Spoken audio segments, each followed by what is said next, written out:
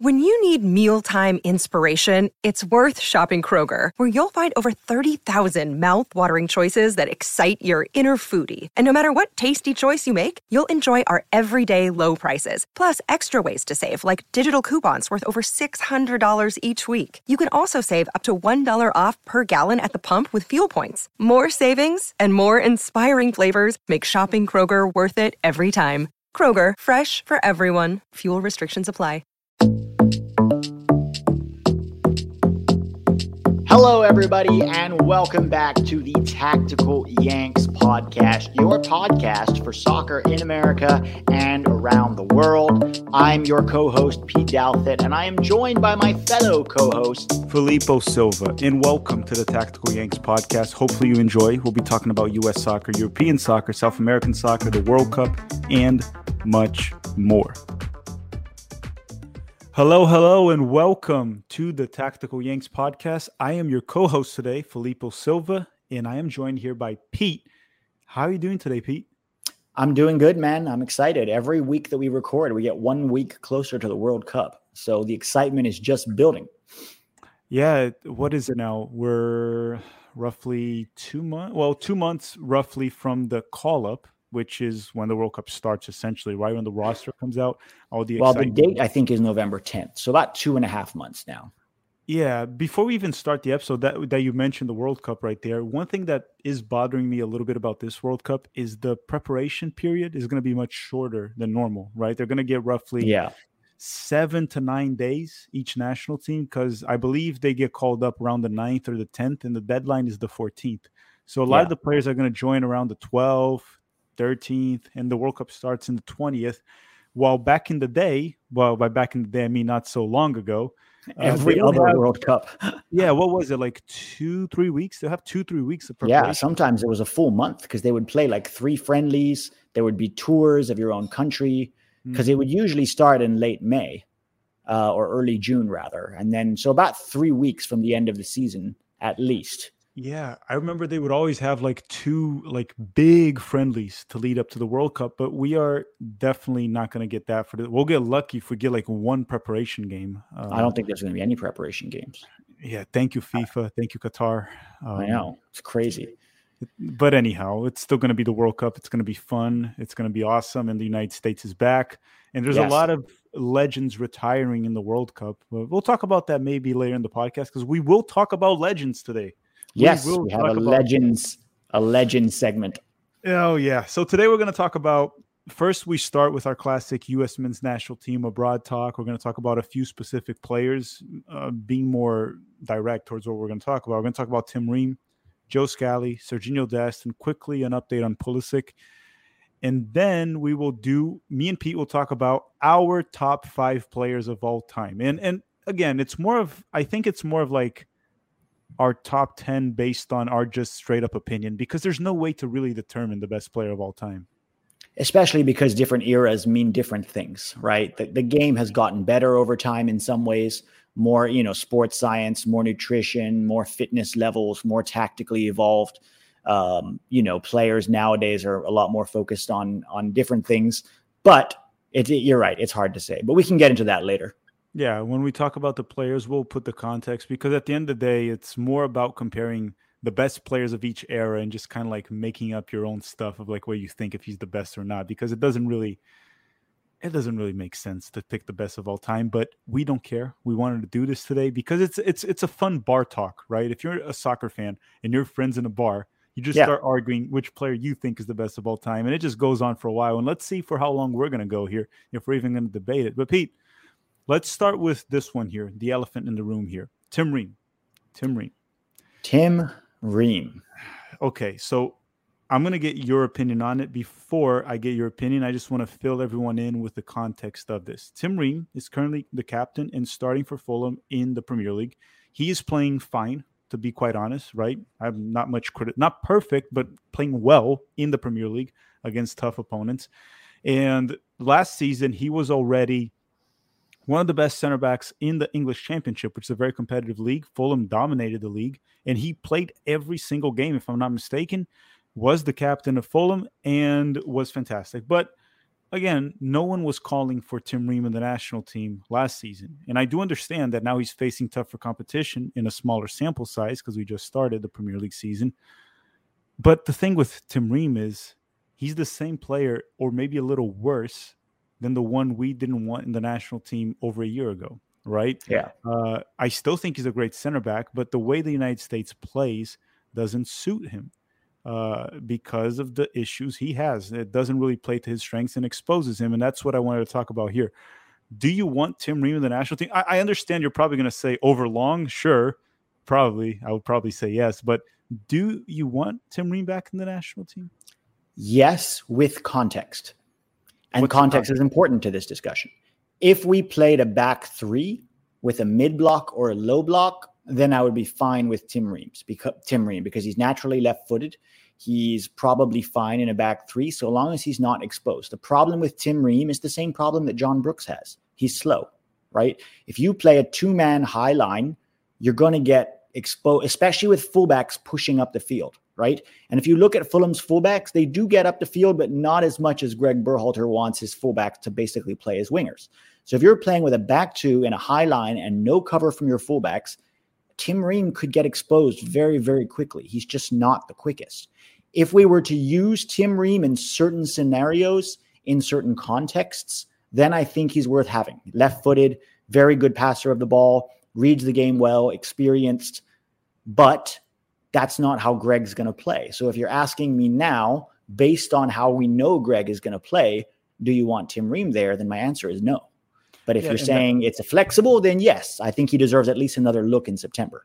I agree entirely with that. That's what I also was trying to say on Twitter. It's based on how Greg has been playing and how we think he's going to play and how he said he wants to play. It will expose Tim Ream. It'll be a problem. Now, is Aaron Long a problem? Yeah, I'm not saying bring Aaron Long and not Tim Ream. I'm not saying anything about Aaron Long. I don't want Aaron Long there either. I don't want, because a lot of the answers I get are like that. I said, I don't think Tim Ream should be in the roster. And then a lot of the replies are, he's better than Long. We need him over Long. It's like, guys, there's other center backs that I can mention here that I would put ahead of him right now for how Greg wants to play. Chris Richards, obviously, Cameron Carter-Vickers. Honestly, Palmer Brown is an option. I wouldn't put yet James Sands. I do want to see a bit more, but I did like what I've seen from James Sands with Rangers against PSV. So far, he's looking much better. We obviously have to include Walker Zimmerman, mostly because of U.S. men's national team performances, right? I don't think he's been very good for Nashville this season. But again, the discussion is not Ream over Long. Long shouldn't be there regardless of Tim Ream. Here's a more interesting comparison. Would you rather have Tim Ream or Reggie Cannon? Because think about it. Reggie Cannon is only there to play as a center back if we play a back three. And that's really the only scenario where I would play Tim Ream too. So would you rather have Tim Ream or Reggie Cannon? Tim Ream. Same. Mm-hmm. If we're going to play a back three, which Greg already has kind of hinted he's going to go with a back three against England. If you're telling me that, my only concern with that is, again, you have to consider the strengths of the other team. And England's strengths are in wide areas, right? They have very good wingers, guys like Jadon Sancho, Phil Foden, Jack Grealish, not Marcus Rashford, but even Raheem Sterling can be a big threat wide. So the problem with that is, essentially, if you're playing with a back three, you have to play as a false fullback. When they switch the ball to that left-hand side, the back three is going to shift over, and I'm worried Tim Ream could still get burned in a back three. So It is a point of concern. It's the concern with Tim Ream is that you can't leave him in situations where he's in isolation. Then you'll have problems, especially with pacey wingers. Yeah. On the ball, he's great. Diego Lainez has already exposed him. Yeah, and I know people are going to go, but he held his zone against Mo Salah. Well, different case, right? They're playing a low block against Liverpool. It's a bit different. Also, Mo Salah does pinch inside quite a bit. Liverpool doesn't use width as much. That's what we're trying to say. Again, it's a topic that, sure, depending on the options we have, having Tim Ream as maybe a fifth center back in the roster to maybe play a back three, even though we have other players playing a back three. James Sands is very good on a back three. Eric Palmer-Brown has been playing on a back three for 2 seasons almost. Sure. Cameron Carter-Vickers.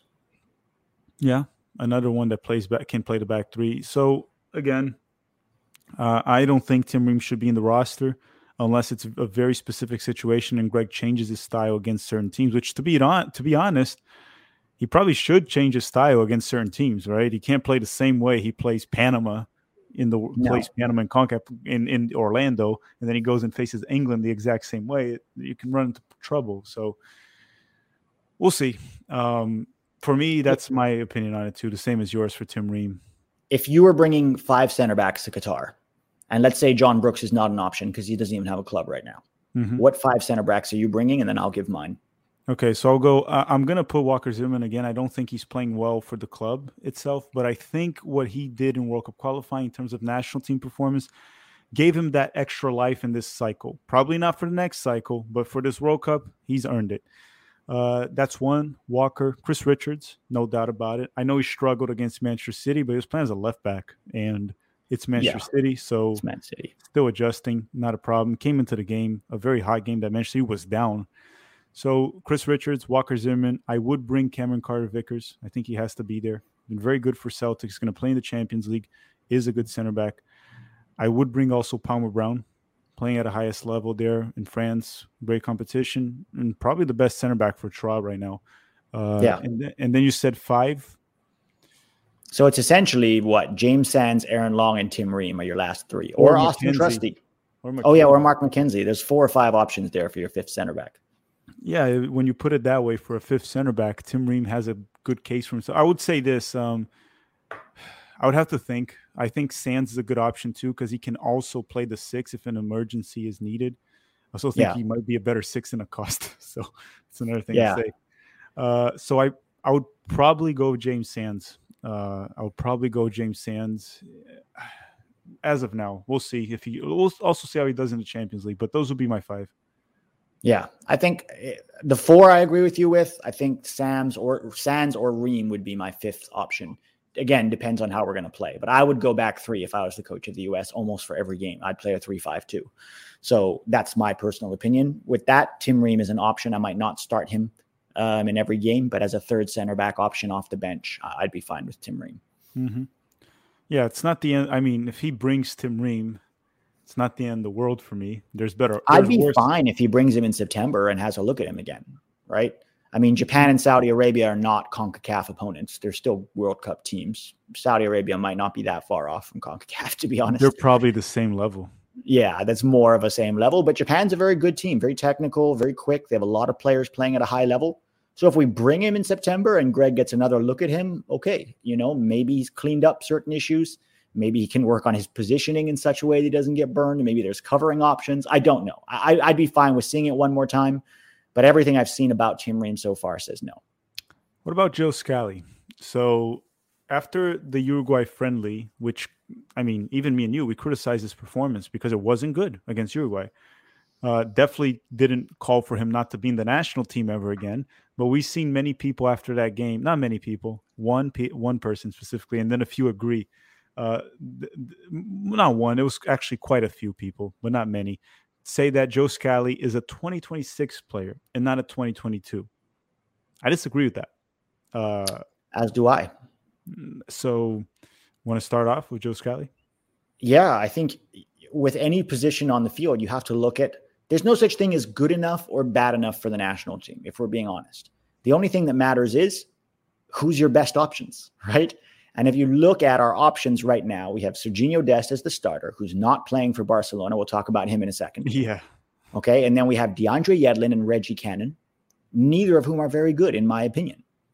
Cannon's not even playing as a right back for his club, by the way. Right. He's playing as a center back. And both, not only Yedlin's form this whole year with Inter Miami, but also his form this summer when we faced good opponents like Uruguay or Morocco, had me very concerned. His lack of technical ability is poor.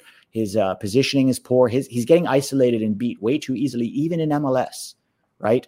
I've seen multiple sequences where he just gets beat. It doesn't always lead to a goal.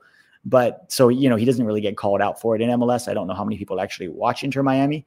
But if those are our options, I think Joe Scally should be the option behind Serginho Dest.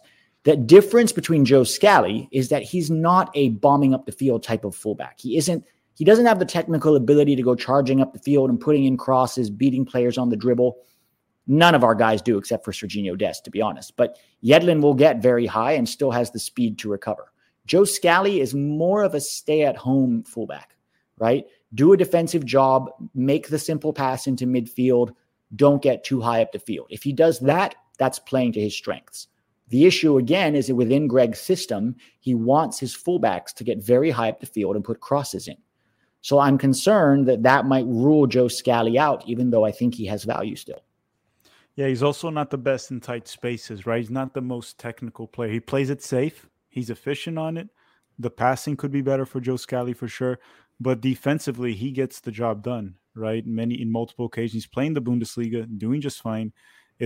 So last season was the first one, so people could have said it was just an anomaly that one season. But he's doing it again this year. He's a starter. Played and against he benched Bayern. Leitner. It's not like they didn't have other options, so they're forced to stick with him, right? Also, he's undefeated against Bayern. Played him four times. Never lost to Bayern. Yeah, which is one heck of an accomplishment in the Bundesliga to not lose to Bayern in 4 games. I do think he's a player that's very much in contention for the 2022 World Cup to be a backup option on the right back. We'll talk about Dest very soon. What's up with him? I don't understand him. We're going to go through that. And Scally is also an option that, if needed, can play on the left back. It's not ideal, not what we want, but it's an option in an emergency if you need it. But yeah, that's just one thing I wanted to clear out, that Joe Scally's been playing well for Gladbach, and some people thought he wasn't for now, but I still think he's very much in contention. I actually do think Greg will bring him in September. I think he will. Yeah, and to be honest, if he comes in September and has the same performance against Japan or Saudi Arabia as he did against Uruguay, I'd be fine with leaving him at home for Qatar. Because ultimately, you play on the field, you have to earn it for the U.S. You can argue whatever you want about Greg's system, and that's fine. But ultimately, Greg is who we have going into the World Cup. So if you can't perform in Greg's system, then I'd be fine. But I think he deserves another shot in September. And then after that, we kind of reevaluate, you know? Mm-hmm. And then now we get to Serginho Dest, which I don't know where to start, man. Barcelona wants him out. Fabrizio Romano today in the morning confirmed it again. Barcelona and Xavi don't want him there, but he said Dest doesn't want to leave. And then we heard reports that Dest said that he would come back like a beast. And then he posted a picture on Instagram that looked like he was on the basement of Camp Nou with 4 dumbbells, 3 cones, and a ball. I don't know what it was like a concrete floor. I don't know what he was training soccer with 4 dumbbells, 3 cones, and a ball. He posted that on Instagram. If he stays in Barcelona, and by the way, this podcast comes out on Tuesday. The transfer window for some countries closes on Wednesday. In England, closes on Thursday. If he stays in Barcelona, he might come into the World Cup with 0 minutes since April, I think.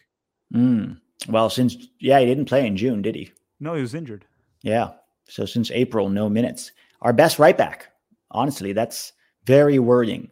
Somebody needs to grab him by the shoulders, shake him a little bit, and say, Serginho, get out on loan, honestly. I mean, I don't know. Would they loan him out because of their money situation? They're looking for a sale, right? They wanted to sell, but I heard also that I don't know what's true anymore, right? Fabrizio Romano is probably the only reliable source because Barcelona's sources are just a mess. But it seemed like at one point there was interest like a month ago, and Dest said he wanted to stay. Yeah. He rejected. Okay, let's start off, though, by admitting that Barcelona are treating their players horribly this summer, right? Yeah. They're pushing people out. They forced, Frankie de Jong, right, to take a pay cut. I think he just accepted it. I think he agreed to it, yeah. He agreed to a pay cut. They're basically saying we don't have the money to bring in all these players and pay the ones that we have, but we're going to bring in all these players anyway, and then we're going to force out the ones we have and say either take a pay cut or get out. We don't like you. It's awful. So this is not all on Serginho Dest. Barcelona are treating their players terribly, and it's a huge black mark on a club whose motto is more than a club. Well, clearly you're not. If you're all about the Barcelona identity. Well, they are. They're a bank. Yeah, exactly. That's what it means now. They go to the Federal Reserve in Catalonia right there, and they just print money up. They're more than a club. They're a freaking bank at this point. Yeah. But so it's not all on Serginho Dest, but Serginho Dest needs to evaluate his situation with the World Cup coming up and go, I know it was a lifelong dream to play for Barcelona, which he has done, right? He became a Barcelona player. He's played many games for them in Champions League and La Liga. But now I think he has to be smart because otherwise this could really affect him going into Qatar, right? And I know there are some people saying, Serginho Dest shouldn't play for the national team if he's not playing for Barcelona. I disagree with that. He might lack some game sharpness, but overall, for me, he's still our best right back. And you actually had a suggestion yesterday that if they don't play him, that Greg should call him into that MLS camp that he's going to have after the regular season ends. He'll be there with Morris and Roldan, probably. Yeah, I mean, it's better than training in the basement of Camp Nou. Yeah, you know what I was worried about a little bit with that MLS camp? If you look at the MLS table, it does seem like most of our guys are going to make the playoffs, okay? Right now, it looks like Seattle's not making the playoffs, okay? It's obviously it's not over. There's still 6 more games. Anything can happen. But right now, who's out of the playoffs, okay, that are U.S. men's national team players? On the Eastern Conference, I mean, not really anybody. Vasquez right for Cincinnati, but they're 8th. They could still make the playoffs. They're only 1 point behind Columbus. So that they could still make the playoffs. Well, but Pete, if they don't make the playoffs, there's also a chance Inter Miami won't make the playoffs because Columbus has less a game. So Yedlin, Vasquez are at risk. Okay, so let's say Vasquez and Yedlin are at risk on the Eastern Conference. On the Western side, it's really only Seattle, because it's good. It's Houston in 14th, nobody there. San Jose in 13th, nobody there. Although he might call up Cade Cowell and Jeremy Ebobisse just to make up numbers. And Jacksonville, And Jacksonville. Oh, and Jacksonville. Yeah, so that's 3. Colorado's there, but there's nobody really on Colorado. Zardes. So that's 4. Seattle, Roldan, and Morris, right? So that's 6. Will Roldan be back in October from the? I mean, yeah, he should be back by the end of September. They said 6 weeks. Okay. So, I mean, October, he could technically be back, or he could be rehabbing in camp with Greg. Who knows? Maybe Eric Williamson from Portland. Eric Williamson on Portland. They're 8th right now. They could still make it. If LA Galaxy don't make it, there's not really anybody in the Galaxy. So it's like, who's he going to have in camp? Like 6 guys? What are you going to do? Just rondos? Like, I don't understand. Who's going to be in camp with this, with Greg? Maybe Brooks Lennon from Atlanta, Caleb Wiley from Atlanta, because they might not make. Atlanta's in 11th. I don't think they're making the playoffs. No. Right? They have 33 points. They're only but 3 points behind Columbus, but I don't know. They also have a game in hand on Columbus. So I don't know. Maybe Michael Bradley from Toronto. Josie from Puebla in Liga. Josie from Puebla. And then you get Serginho Dest in. If he's not playing, I don't know. It might be 10 players max. So I don't know what he's going to really do with a camp like that to keep these guys fit. But back to Serginho Dest, at least, I mean, he'll be training with the Barcelona first team, right? He's still training with them, I'm assuming. I don't know, man. He posted a picture on the freaking dungeon of Camp Nou right there. So. Yeah, but that was on game day. You know what I mean? He might just be like... No, it wasn't. Wasn't it yesterday morning? It was no, I posted it yesterday, but the story was the day before. Yeah, so it's possible. Did Barcelona play at home today? This week? They played, I believe they played on Sunday. He posted that on Saturday. So, yeah, it's a tough situation with Serginho. I would just go anywhere for 6 months on loan right now, honestly, because he needs to play. But again, we don't know if Barcelona's open to a loan, unless it's a loan with an obligation. They should both be open to this, because also Barcelona's just losing his value. If they loan him out and he plays well somewhere, they can sell him for 20, 30 million. Right now, no one wants to pay that because they don't know what they're going to get. Yeah. Yeah. I mean, Manchester United was an option. Dortmund was talked about as an option. I think he could play some minutes at both of those clubs, even if he doesn't start every game. Yeah, as long as there's a coach willing to at least put him on the bench. Xavi doesn't even want to put him on the bench. Yeah, I mean, Ten Hag knows him from his Ajax days. Yeah, I mean, yeah, we'll see. Serginho Dest, the transfer window will close this week, so next week we'll have the confirmation. But if he doesn't leave, it is very worrisome for the World Cup, even though I also think he should be there regardless, and he's our best right back.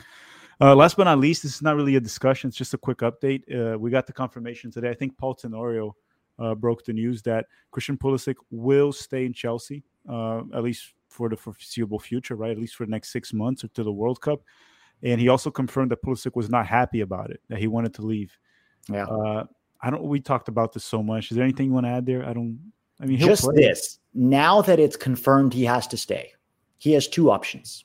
Christian Pulisic can pout about it and be unhappy and not be a good contributor to the team, but it will only make him look worse, right? This is right now, if you're being forced to stay and you're not going to start most games, you're just going to get minutes off the bench, then he has to get his head down and he has to try his darndest to get on the field. And when he's on the field, to have an impact, because pouting for 6 months is not going to help you. If anything, it's going to make you less of a candidate for a transfer down the line, right? Because people are going to be like, oh, but also his attitude sucks. So it's not, I don't want to blame Pulisic here. It's not his fault. Tuchel ball is a very hard system to be successful in, and he probably is being treated a little unfairly right now. But Clint Dempsey had to do this at Fulham. Do you know how many times he was performing for Fulham and a new coach would come in and then bench him or even send him to the reserves? And he literally had to claw his way back into the first team, Texas style, and be like, no, I belong. I can play. Fuck you. Watch me. And he did that many times. And that's one of the things. His mentality is what made Clint Dempsey so great. Pulisic is ahead of Dempsey in terms of talent. But mentality-wise now, he has two choices. He can pout and sulk and not have an impact for Chelsea and turn the entire club against him, or he can do his talking on the field and he can be like, this is where I have value. Those are my thoughts, at least. He has to now perform for Chelsea. Also, he needs to put in some context here. He should be very happy and putting in 100%. He gets paid $150,000 a week to play soccer, live in London, and he's going to play a World Cup for his country. So he should be extremely motivated and happy right now. Obviously, the loan would have been the ideal situation. It didn't happen. Move on, grow up, and put in the effort. And I believe he will. I think he will. Yeah, I think he will too. I think he knows that he's also not young anymore. He's 24 next month, right? So he's been around for a while. He's an experienced player. And Greg Berhalter said something interesting about Pulisic in an interview this summer. He said Pulisic's mentality has grown a lot. He's up for any challenge now. He's not scared of the pressure. He's not scared of tough challenges. And I hope he's right. And I hope Pulisic proves Tuchel wrong. I mean, he's not going to get many minutes to do it, but when he does get minutes, he's going to have to prove it on the field. Otherwise, everyone will say, oh, well, then Tuchel was right to bench him. Because look, even when he comes on the field, he offers nothing. Now, Pete, before we move on, I just want to say that Yunus Musa, he scored a rocket of a goal today that he did. Allowed. That goal reminded me of like Essien that played for Chelsea. Just the way he hit the ball, just looked like Michael Essien just hitting the ball. Unfortunately, didn't count, but what a freaking rocket. But Pete, before we move on to the fun part of the video, which is the top 5 best players of all time, a quick word from our sponsor of this podcast, DraftKings Sportsbook. The wait is over and the new football season is about to begin. Get ready for NFL Week 1 with DraftKings Sportsbook, an official sports betting partner of the NFL. To celebrate the return of football, American football, DraftKings is giving new customers an offer they can't miss. Bet just $5 on any football game and get $200 in free bets instantly. So download DraftKings Sportsbook app now. Use the promo code TBPN. That is in TBPN to get $200 in free bets instantly when you place a $5 bet on any football game. Thank you very much, DraftKings, for sponsoring this podcast. And once again, use the code TBPN. And Pete, I believe you have a review to read. Yes, I do have a review, Tack. Let me just pull it up here. And by the way, thanks to everybody who has given us good ratings and good reviews. I really do appreciate it. This is a very interesting one. It's just short. Excellent podcast by HL Woodcock. Interesting. These guys are absolutely great for the short videos on YouTube. So happy they are also doing a longer form podcast. Excellent stuff. Thank you. We really appreciate all the reviews you guys have left for us on Apple and iTunes. Pete, how about this? When we hit maybe 300 reviews on Apple Podcasts, because it's the one that we can count there, or maybe Spotify, one of them we hit 300 reviews, we'll do it twice a week.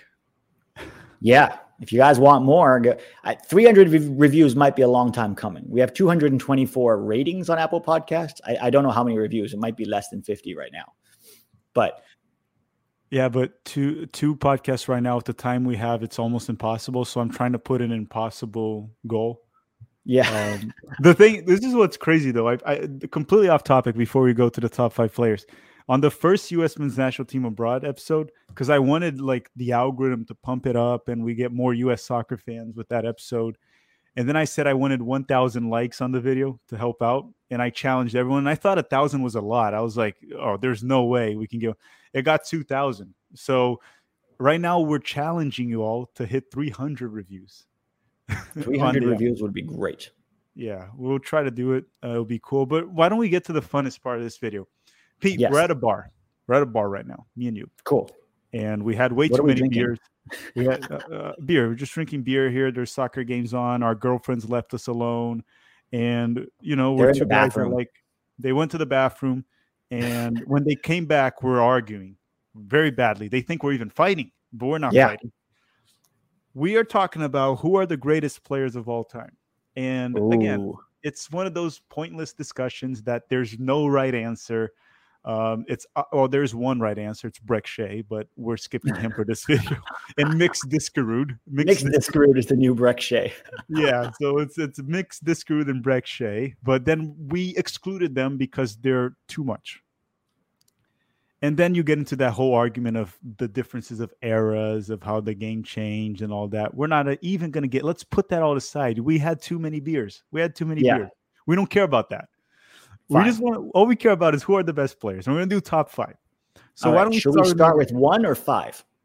We'll start with 5. Let's start with 5. Start with 5 for sure. One question. Do we want to do it like this? You go first on one, then I go first on the other? Yeah, let's go back and forth. Okay. Who is your 5th? My 5th is the Northern Irishman, George Best. That guy could do things drunk with a ball that I've never seen any other player do. Now, this was a long time ago, and he drank too much, and that shortened his career, and eventually he died of kidney failure. Rest in peace. But I still think that in terms of raw talent, he's top 5 in the world. So I'm going George Best for my number 5. You should have gone with Garrincha there, too, because he would smoke at halftime. Yeah, Garrincha was close. He's like probably 6 or 7 for me. Are we going to have maybe the player that played on cocaine? Maradona? He might be in my top 5. You'll have to find out. Yeah, we'll find out soon. But my 5th right here. Good. I'm going to say right away, George Best is not on my list. I'm not a big fan of UK players in general. He was very different, but keep going. Yeah, I'm going to go with Ronaldo for my 5th one, but not the Cristiano, the Brazilian Ronaldo, right? Okay. Debatably, the second biggest goal scorer of all time in World Cups, just behind Miroslav Klose. Definitely a better player than Klose. I think that's not even arguing. Yeah. By the age that he was 23, when he blew his knee and tore his tendon, the patella tendon, he had a higher goal per game average than goal contribution per game average than Messi and Ronaldo, Cristiano. And he was already in an era where soccer was a bit more developed than in the 80s, 70s, which was impressive. And you talk to people, I saw him, the first time I really saw him was 2002 in the World Cup. And it blew my mind that a player coming back from a 2-year injury, he was out for 2 years, would come back to a World Cup, be the top scorer, and lead Brazil to a trophy. And then he did great things for Real Madrid, a hat trick against Manchester United. But before that, you talk to everyone, and it's crazy because I'm young, so I didn't see him in the 90s. But you talk to Brazilians, and you talk even to non-Brazilians, and everyone's like, wow, he was actually – there's a reason he was called the phenomenon, right? It was like something different. You couldn't knock him out, put him in front of the goal, he would score. He was the best player of the world for 2-3 seasons when he was like 20. So I'm going to go for Ronaldo phenomenon at 5th. And I know the way I'm talking about it almost sounds like I'm putting him 1. But no, but he's my 5th best player of all time. And probably injuries played a role for that, right? Probably injury. And he did win 2 World Cups. One, he didn't play much. It was in 1994 here in the United States. And 2002, he was a beast in that World Cup. Yeah, definitely a great player.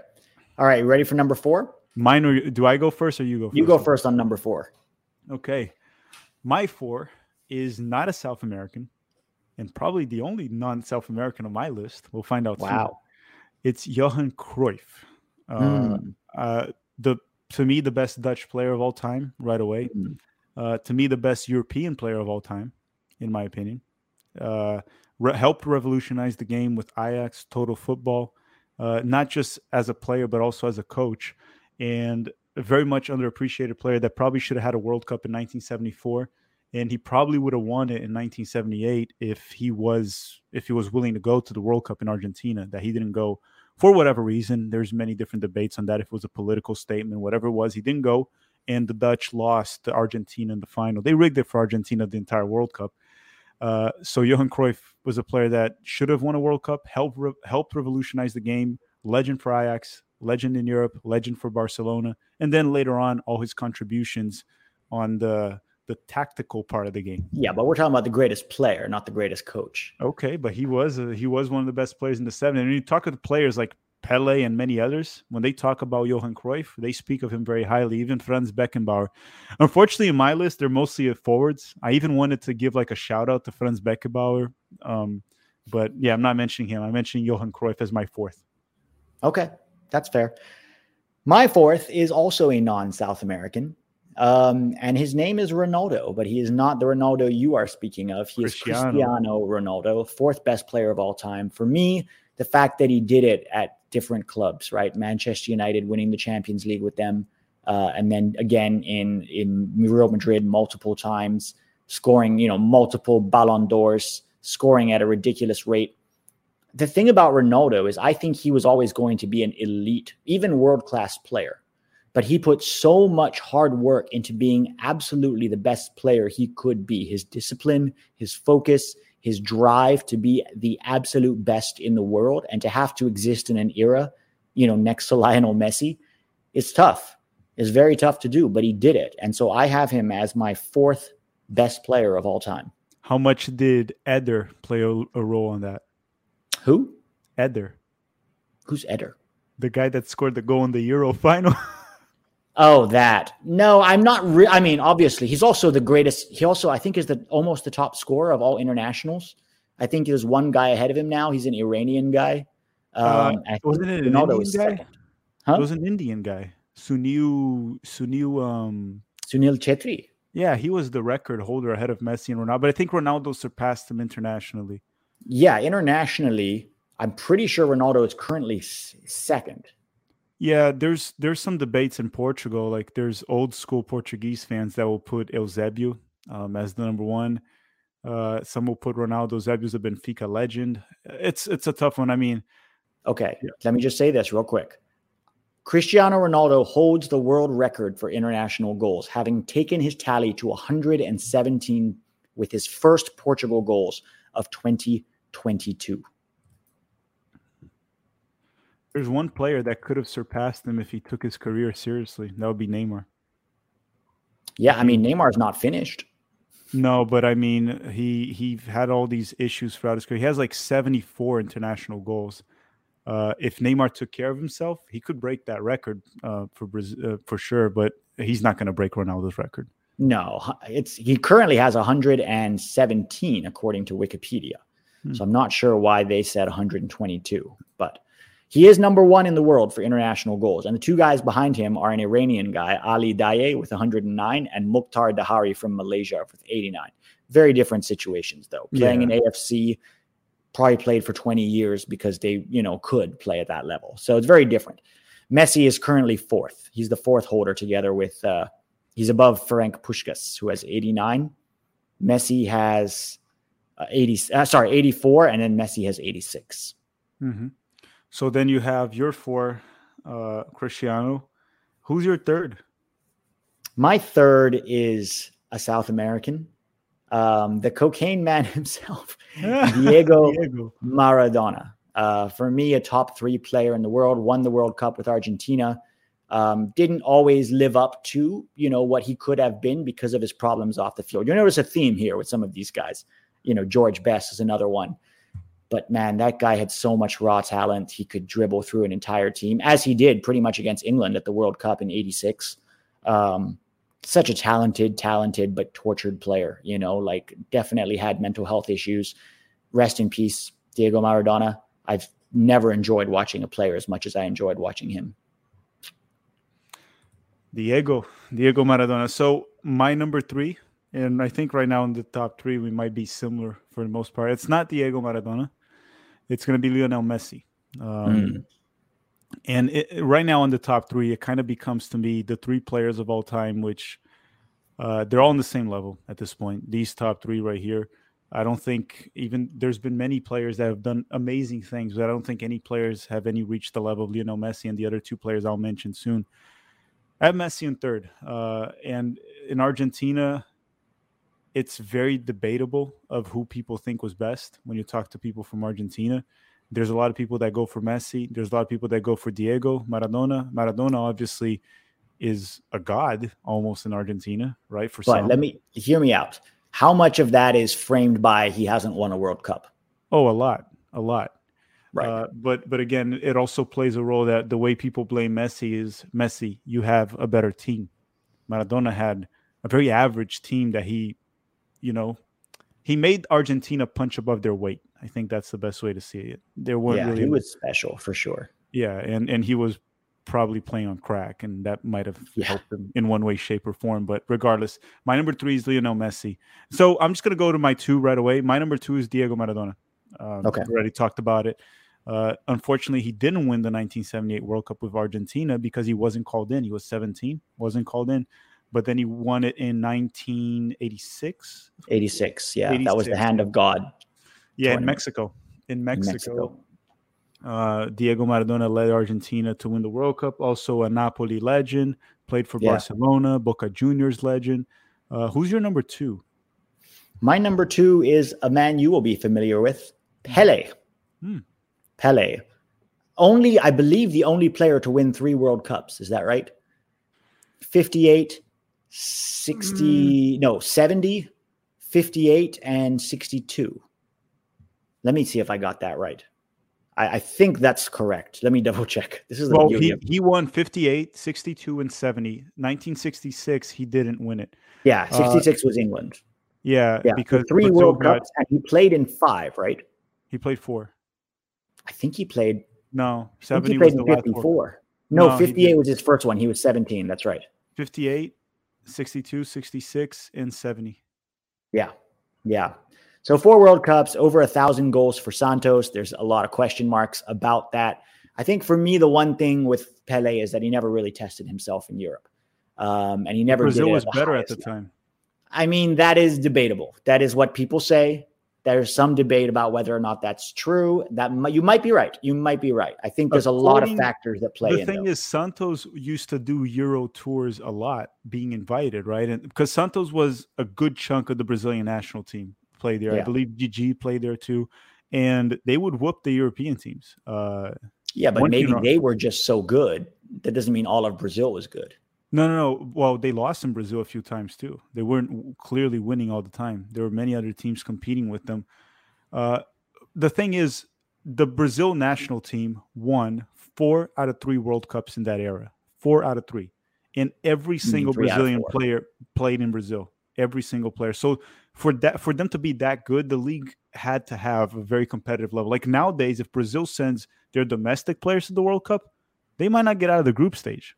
Yeah. So it had to be competitive at the time, to the very least. Yeah, he never went to Europe because at the time the money wasn't inflated enough in the European market that he just made more money. Changed everything for Europe. TV. Exactly. So I think that I do think that the his stats are inflated. The 1,000 goals. I don't buy that crap. A lot of them are in friendlies too. They did the calculation. Realistically, I think he has like 700 goals, which is still impressive. But Messi and Ronaldo have those numbers too, or more even, or more. So, regardless, it's what we talked about. Playing in South America, Pele played in the era also that there was a part where there was no cards, so he just get the living crap beat out of him. Yeah, and when you talk about, like, I believe in the 1970 World Cup, I think he scored 2 goals in the final.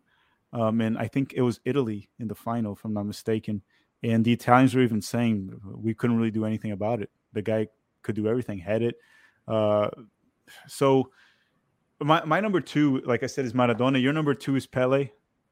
And do you want me to give you my number 1? I think I gave you my number 1 right now. Your number 1 is? Pele. And and I'm just going to quote one guy right here because this is Ronald Reagan. This is literally what Ronald Reagan said, because Pele, when he came to the United States, he actually put 90,000 people in the stadium. It was kind of crazy when he played for the cause. And when Ronald Reagan said this, and quoting him, he said, "My name is Ronald Reagan. I am the president of the United States of America. But I don't need to introduce yourself because everyone knows Pele." That's how big Pele was back in the 70s, right? Yeah. Obviously, time went on and he had some terrible predictions for World Cups and lost all credibility. He's done said some wild things. Did you ever hear that? That he's like the curse. Like every World Cup, whoever Pele says is gonna win, is done. Like he picked Colombia in 1994. They lost in the group stage, and they were very good. Yeah. I remember in 2002, he picked England to win the World Cup, and then Brazil knocked them out. I remember that. He picked Brazil in 2006, and then they lost to France. Oh, my God. So moral of the story, don't listen to Pele. Just enjoy watching him. If you can go find, and there are plenty of clips of Pele playing on YouTube. Yeah. What a player. Or watch that movie. What's the name of that movie? Pele, Stallone is in it. Escape to Glory. Something. Yeah. Yeah, it's such a great movie with Stallone that they're prisoners. And they have I never saw it, but it sounds wild. Yeah. Who's your best of all time? My best is Lionel Messi. Messi. I think to be who he has been in an era like today, where the tactics are more advanced, players are more in shape than ever, and to be so good for so long. And he's just, again, like Maradona, like Pele, he's a magician. For much of his career, he was almost unstoppable. Multiple Champions League winners with Barcelona. Obviously, don't even need to talk about La Liga. He did finally win Copa America, which I think has softened some of the Argentine hate. And if he wins a World Cup this year, which is really his last World Cup, if he wins this World Cup, he will be remembered, I think, as greater than Maradona by Argentines. I think they'll finally forgive him. Well, I think if he wins a World Cup, most rational Brazilian fans, right, will also go on and say, okay, maybe this guy deserves the recognition of best of all time. Obviously, there's always going to be those Brazilians, the old school ones. Like I go talk to my dad, for example. He's like, no, Pele has 3 World Cups. Messi has 1. Pele's better. It's like, but Dad, different eras. Winning a World Cup, you depend upon a team, right?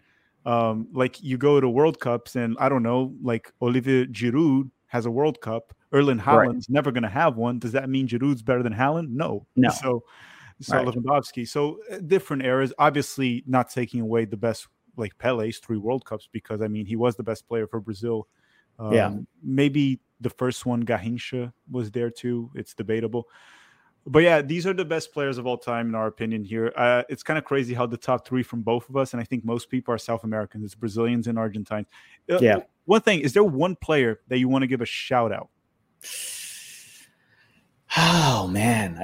I want to give Ronaldo a shout out. I mean, I remember Ronaldo when he went to 2002. I watched him in 98. He also helped Brazil get to that final, and then he had that terrible epileptic fit. Yeah. That really ruined it for Brazil. He could have won 2 World Cups in a row very easily. I think if he wasn't... 3. He was in 94. That's true. He didn't play too much in 94, but he was there in the roster. Yeah. I mean, that would have sealed he would be up there with Pele. If he had not gotten that epileptic fit, I 100% believe Brazil would have won that game. Mm-hmm. I think that Brazil was catastrophically affected by that, and they just showed up to the game listless. Their best player having something like that the night before a game it plays on your mind. France was very good, don't get me wrong. But Brazil, that was it. I mean, they could have won 3 in a row, and Ronaldo has 3 World Cups to his name. So definitely Ronaldo. To the very least, it wouldn't have been 3-0 France. To the very least. No. But Zidane was having one of those days. The shout out I want to give is another Ronaldo. Not Cristiano. I think you've spoken about him enough too. It's Ronaldinho. I don't put him in the level of these guys in terms of accomplishment and everything, even though he did win a World Cup playing a big role in Champions League, Ballon d'Or.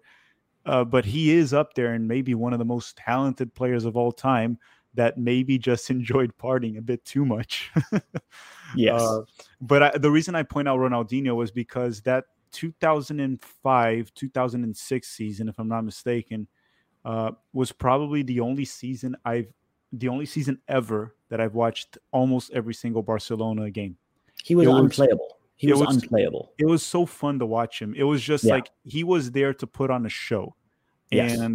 And like seeing the Real Madrid fans applaud him. It's like, I don't like Barcelona very much, to be honest. I watched them because of Messi for a while. And when Neymar was there, I really enjoyed watching them. But that season from Ronaldinho, those 2 seasons with Barcelona, I watched almost every game, and it was so entertaining to watch him, along with him adding stats, right? Getting goals, assists, and winning a Champions League.